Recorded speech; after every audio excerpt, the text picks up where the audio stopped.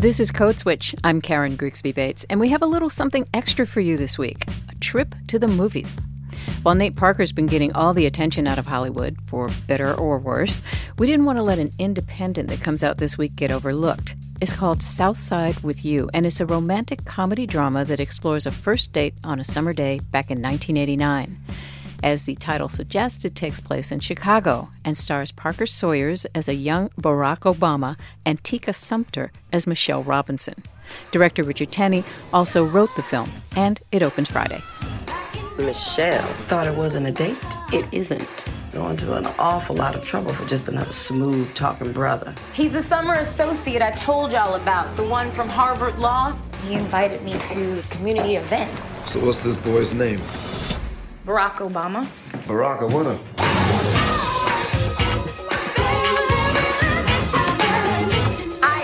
Hello. You're late. I was hoping you wouldn't notice. I expected it. You were late for your first day of work. You noticed that too. I'm your advisor. I'm supposed to notice. Well, Michelle, all set? Shouldn't we be getting to the meeting? We have some time. I thought we'd swing by the art center, see some paintings, maybe grab a bite to eat. This is not a date. How's it gonna look if I start dating the first cute black guy who walks through the firm's doors? It would be tacky. You think I'm cute? I didn't say that. The movie got me thinking that you don't often see black love in dramatic film where you're paying $14.50 a pop and settling into a theater seat with a bucket of popcorn to enjoy just a regular old summer flick. So we invited NPR film critic Bob Mondello to explore this movie and the idea of black love on film. Hey, Bob. Hey, it's great to be here. So let's start with Southside with You. How is it? I really enjoyed it.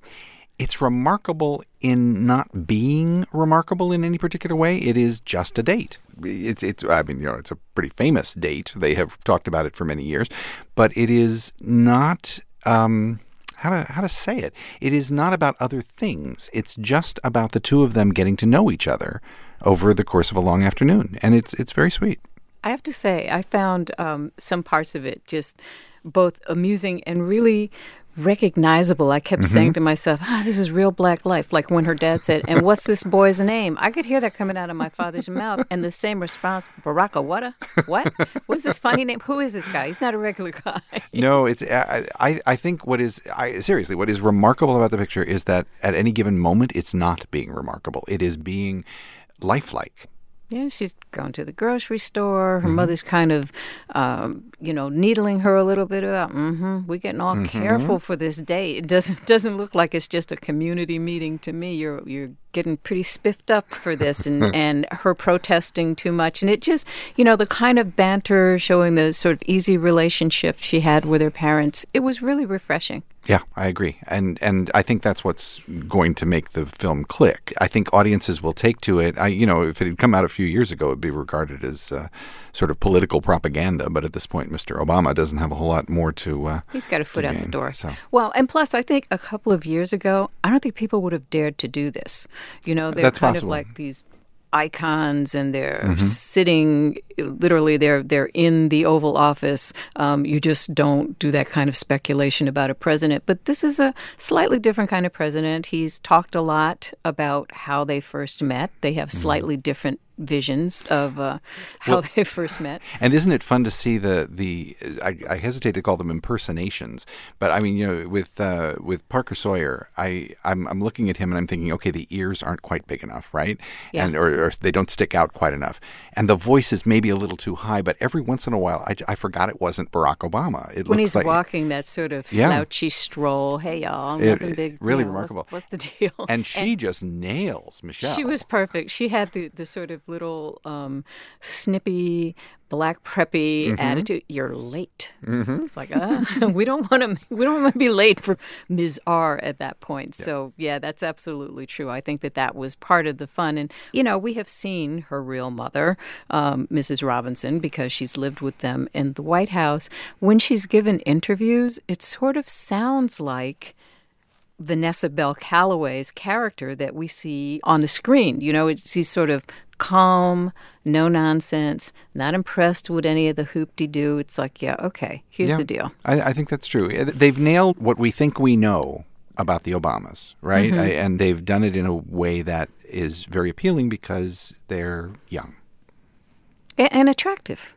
And I think that part of the reason this film works is because we have seen the Obamas sort of out in public holding hands frequently, arms around each other's waists, the kiss hello, the kiss goodbye. It's not quite as frozen or as premeditated as many other presidential couples have been. They're still relatively young. Oh, dear. You think there's going to be a series of these? We could have I know. George and Martha, George and Barbara. It's like... Anybody and anybody next. I can't imagine that this would be the same thing. But you sort of look at it and you can see how the two of them got together. I think one of the things that really impressed me about this film was that you saw that what the Michelle Obama character wanted, or the Michelle Robinson character, she wanted to be loved. She wanted the kind of marriage that her parents had, which didn't say that they always agreed necessarily, but you could tell in the body language, in, the mom's sort of, Dad looked like he was going to pick something up, and she walked over and just placed it closer to him, like, here you go, sweetie. The looks back and forth with them. It's like a lot of people in good long-term marriages have. They were not, speaking of George and Martha Wolf. There was no screaming. Right. There was no throwing anything. There was no any of the rest of that. It was sort of this teamwork vibe you got, and the fact that they still really enjoyed each other. And I would imagine that people who have had that experience as the children of people like that go one of two ways. Either they have impossibly high standards and they're never going to be happy because nobody can measure up to my parents. Right. Or they say, yeah, I want something close to that. I want that same feel that my mom and dad had when I was growing up. The familiar, where family is familiar, right? That the whole idea is that this is familiar. And that's what has been lacking in portrayals of Black love on screen for many years. When I started researching this, I went back through my own pieces on the radio and the research I had done for those years ago, and I went all the way back to silent film to look for examples of African Americans who were in love, and that was the central thing in a movie. And it's hard to find for the longest time. I mean, it really is. There's a film that was back in the 1940s and before. They were called race films. They were designed specifically for the African American audience. There are a few, like, for instance, Cabin in the Sky, which was just a gorgeous film, but was based on a Broadway show that had music in it, and so it was a very musical thing. There was Porgy and Bess. There was Carmen Jones. These were big, full operatic productions. But you hear what that's about. That's about stylizing Black love. And go ahead. What's striking to me about it is that it seems to me that it's about making that love safe in a way. You know what I mean? In many ways. Sort of sexually safe, because who has sex in a musical, right? Sure. I mean, one of these days they may do Fatal Attraction, the musical, but probably not anytime soon. Yeah. You can't unsee that. But you're right, that it sort of takes the edges off, and it makes it more accessible it audiences. Right. Yeah. It heightens it at the same time that it makes it somehow distant. And that what you're trying to do is make a conventional white audience in the suburbs comfortable with what they're watching. The stylizing of it makes it okay, right? And that, it seems to me, is what they were trying to do back when they were making things like Porgy and Bess and Carmen Jones. Carmen Jones is the Georges Bizet opera Carmen, but set in the American South rather than in its original setting over in Europe. And instead of toreadors, they have guys who are enlisted in the army. Right. I think it's a cigar factory, too.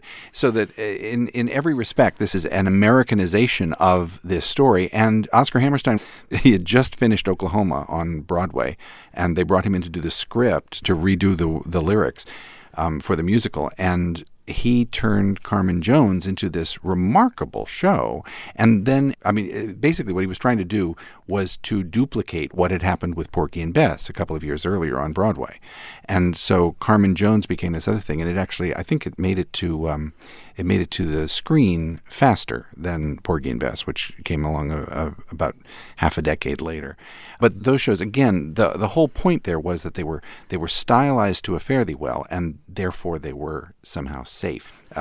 Sidney Poitier, he did not sing in Porgy and Bess, by the way, but he did play Porgy. And I always thought I remembered him singing. Yeah, I know heard you him do. Singing somewhere, but I guess maybe not. Well, you do remember him moving his lips as someone was singing. Oh, I see. Okay. But anyway, Sidney Poitier then goes into something like A Raisin in the Sun, and there you see the normalcy of American black life in a very real sense, because Lorraine Hansberry wrote this gorgeous, gorgeous piece of writing. And he and Ruby Dee play the young married couple who are living in his mother's house because he can't make it out in the world yet. And it's a profoundly affecting story, and it's all about their relationship and his attempts to get ahead in life to make a life for his son. Yeah, this is still, I don't know, Netflix, Hulu, somewhere. It's really worth watching. It's a beautiful, beautiful film. Yeah. My favorite love story, I guess, from that period is the one he did, which was a little film, it came and it went, with Abby Lincoln called For Love of Ivy, where he played an accountant to a white family living in Pacific Palisades, I think. And he meets their housekeeper and takes a shine to her, and they start to date after a while, and they get serious. And she's going to leave them and go move over to his side of town because he becomes engaged to her. And the family is like, wait, Ivy's our housekeeper. What will we do? And he said, I don't know, but you're going to have to do something because we are leaving. And left. And everybody in the theater back in the 60s when I saw it was like, oh, because instead of, a knight on shining armor, this was a knight with a leather attaché and a perfect enunciation who basically said, I am not intimidated by white folks in the Pacific Palisades. This is my person of choice, and we are leaving, period, the end. I thought that was pretty romantic. I'll bet. We can't talk about romance and black love on film without talking about Sidney Poitier, can we? That's certainly true. And from Sidney, I guess we go to Denzel, who was a matinee idol, or as my mother would say, the Sidney of his day. Although he has a wider range of roles than Sidney did. Well, why do you think that is? Well, because he didn't have to be perfect all the time. And that was something that Sidney Poitier really did, even in films like To Sir with Love. And I think Denzel Washington could play in one movie. He could be, I'm thinking Mississippi Masala, where he's kind of a dreamboat dealing in it's a complicated movie because it's a Mira Nair movie, but it's a film in which he is a sort of he's matinee idol handsome. A lot of people look at him. It's a different kind of role than he played in, say, American Gangster, where he can be brutal and violent and all kinds of things like that. He's all over the place. Training Day. He's goodness, yes. He did not have to assume Sidney's noble Negro mantle to do Training Day. In fact, I sometimes think that maybe he takes those roles because he doesn't want to be sort of straitjacketed by the need to satisfy somebody else's respectability politics. Yeah, I think that's fair. The other thing, though, to think about with those kinds of roles is that it's all about the action, right? It's about the kinds of action that takes you away from relationships. And if what you're trying to do is a movie about black love, then you don't want that much going on elsewhere in the film that is going to take you away from it. And so I think that maybe Denzel Washington has taken us to a different place. Other actors will take us a little further than that. We're going to take a short break, but when we get back, Bob Mondello and I will continue our conversation about black love on film. I'm Karen Grigsby Bates. You're listening to Code Switch.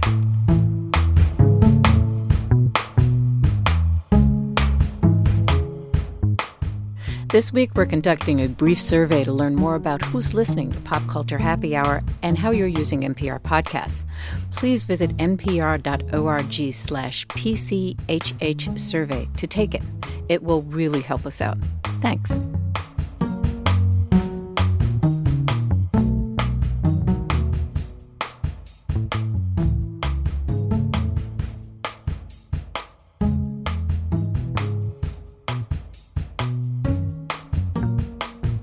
This is Code Switch. I'm Karen Grigsby Bates. We're talking about a new movie, Southside with You, about the first date of Michelle and Barack Obama. And it seems like a great time to talk about Black love, or the lack of it, in film. I'm talking with our film critic, Bob Mondello. And Bob, how has this changed over time, the whole notion of how Black love is portrayed on film? Well, to some extent, I think it's gotten more conventional. It's gotten more relaxed. I was talking earlier about how stylized things were for a while. And the whole notion of using a lot of music in a movie that's about romance in order to sort of distance that romance a little bit is something that was still in play when something like Purple Rain came along, but Prince moved everything forward. That was a very sexy film, right? It was a film in which you thought about the characters as sexual beings, which is not as true of something like Porgy and Bess. So I think things have moved, and then you get a film like How Stella Got Her Groove Back, where Angela Bassett was she was amazing in that. And it really was about this sort of very powerful Black woman deciding that she was going to get back in the saddle, basically, that the things were going to work out and that she wasn't dependent on some guy. And those kinds of characters became sort of striking symbols for those kinds of movies we're going to go. You know, one of the things I've been discovering this summer as I was looking around was that there are almost no romantic comedies anymore. People don't make them. And when I looked up how much money they had made, I discovered that that's the reason, basically. Very few of them make a lot of money. How Stella Got Her Groove Back made a fortune when it came out. It did really well, and it started a whole movement. I think it was prepped, though, to a certain degree by the success of Waiting to Exhale, Sure. where it had gotten this crossover viewers, fans, because I remember, going to a screening for Waiting to Exhale, and there were all kinds of women in there.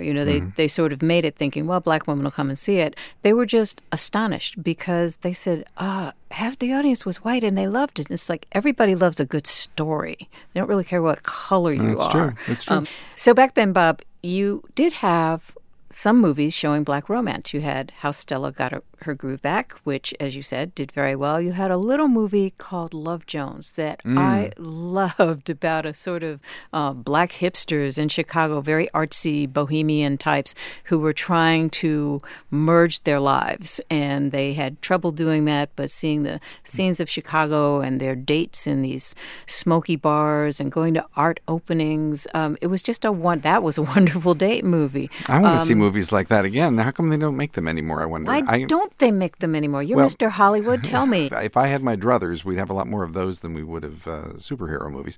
The frustrating thing, I think, is that this is not just a question of Black love not being shown on screen, but that it's essentially a problem that Hollywood isn't showing love on screen very much anymore. I've been doing a little bit of research into this for a piece I'm going to do soon, and the romantic comedy, the romance, has sort of gone by the wayside. You don't get very many of them in films anymore. It's across the board. It's not just in films about African Americans. So Roberta Flack was right. Where is the love? It just You're not getting me to sing. I won't do it. I won't do it. Oh, all right. Well, we can't leave without talking a little bit more about Southside with You, which is romantic, although in an acceptable kind of way. I keep hearing Michelle Obama's voice in my head, not in front of everybody. It is fictionalized, but it does explore some universal themes of a first date and the tension surrounding a first date, even in Michelle's case, getting to admit that it was a first date. Young love being excited about the possibilities of a relationship. You know, Bob, this is a sitting president we're watching on film. That's true. And I think they are being, I was going to say careful, and it's not really that they're being careful about it so much as that we respect these two. And there's an expectation of what they're going to be on screen that the film needs to play into if it is going to get us to accept it. I also think that there's a respect for who Barack and Michelle Obama are. And so if the supposition is they're not wildly demonstrative in public, they're affectionate, and playfully affectionate, then it wouldn't do to have a film that shows them being something they're not. Don't forget, it's a first date. I mean, how much is going to be going on? I mean, she was Bob, telling him, have you seen Keeping Up with the Kardashians? A lot can happen on a first date. I'm delighted to say I have not seen it. I'm going to rectify that and send you a screener or something. What do you think, Bob? Good date movie? Absolutely. It's like a perfect date movie. Yes. Bob Mondello is NPR's film critic and was kind enough to stop by and talk with me about Black Love on Film. I loved it. I hope you'll come back again, Bob. Absolutely. It was really a pleasure. Thank you. Okay, so we're going to end in true romance style. That's our happily ever after. I'm Karen Grigsby Bates with a Code Switch Podcast Extra. Thanks for listening. Our producer is Walter Ray Watson. The Code Switch podcast is edited by Alicia Montgomery and Tasneem Raja. Our Code Switch team includes Adrian Florido and Kat Chow.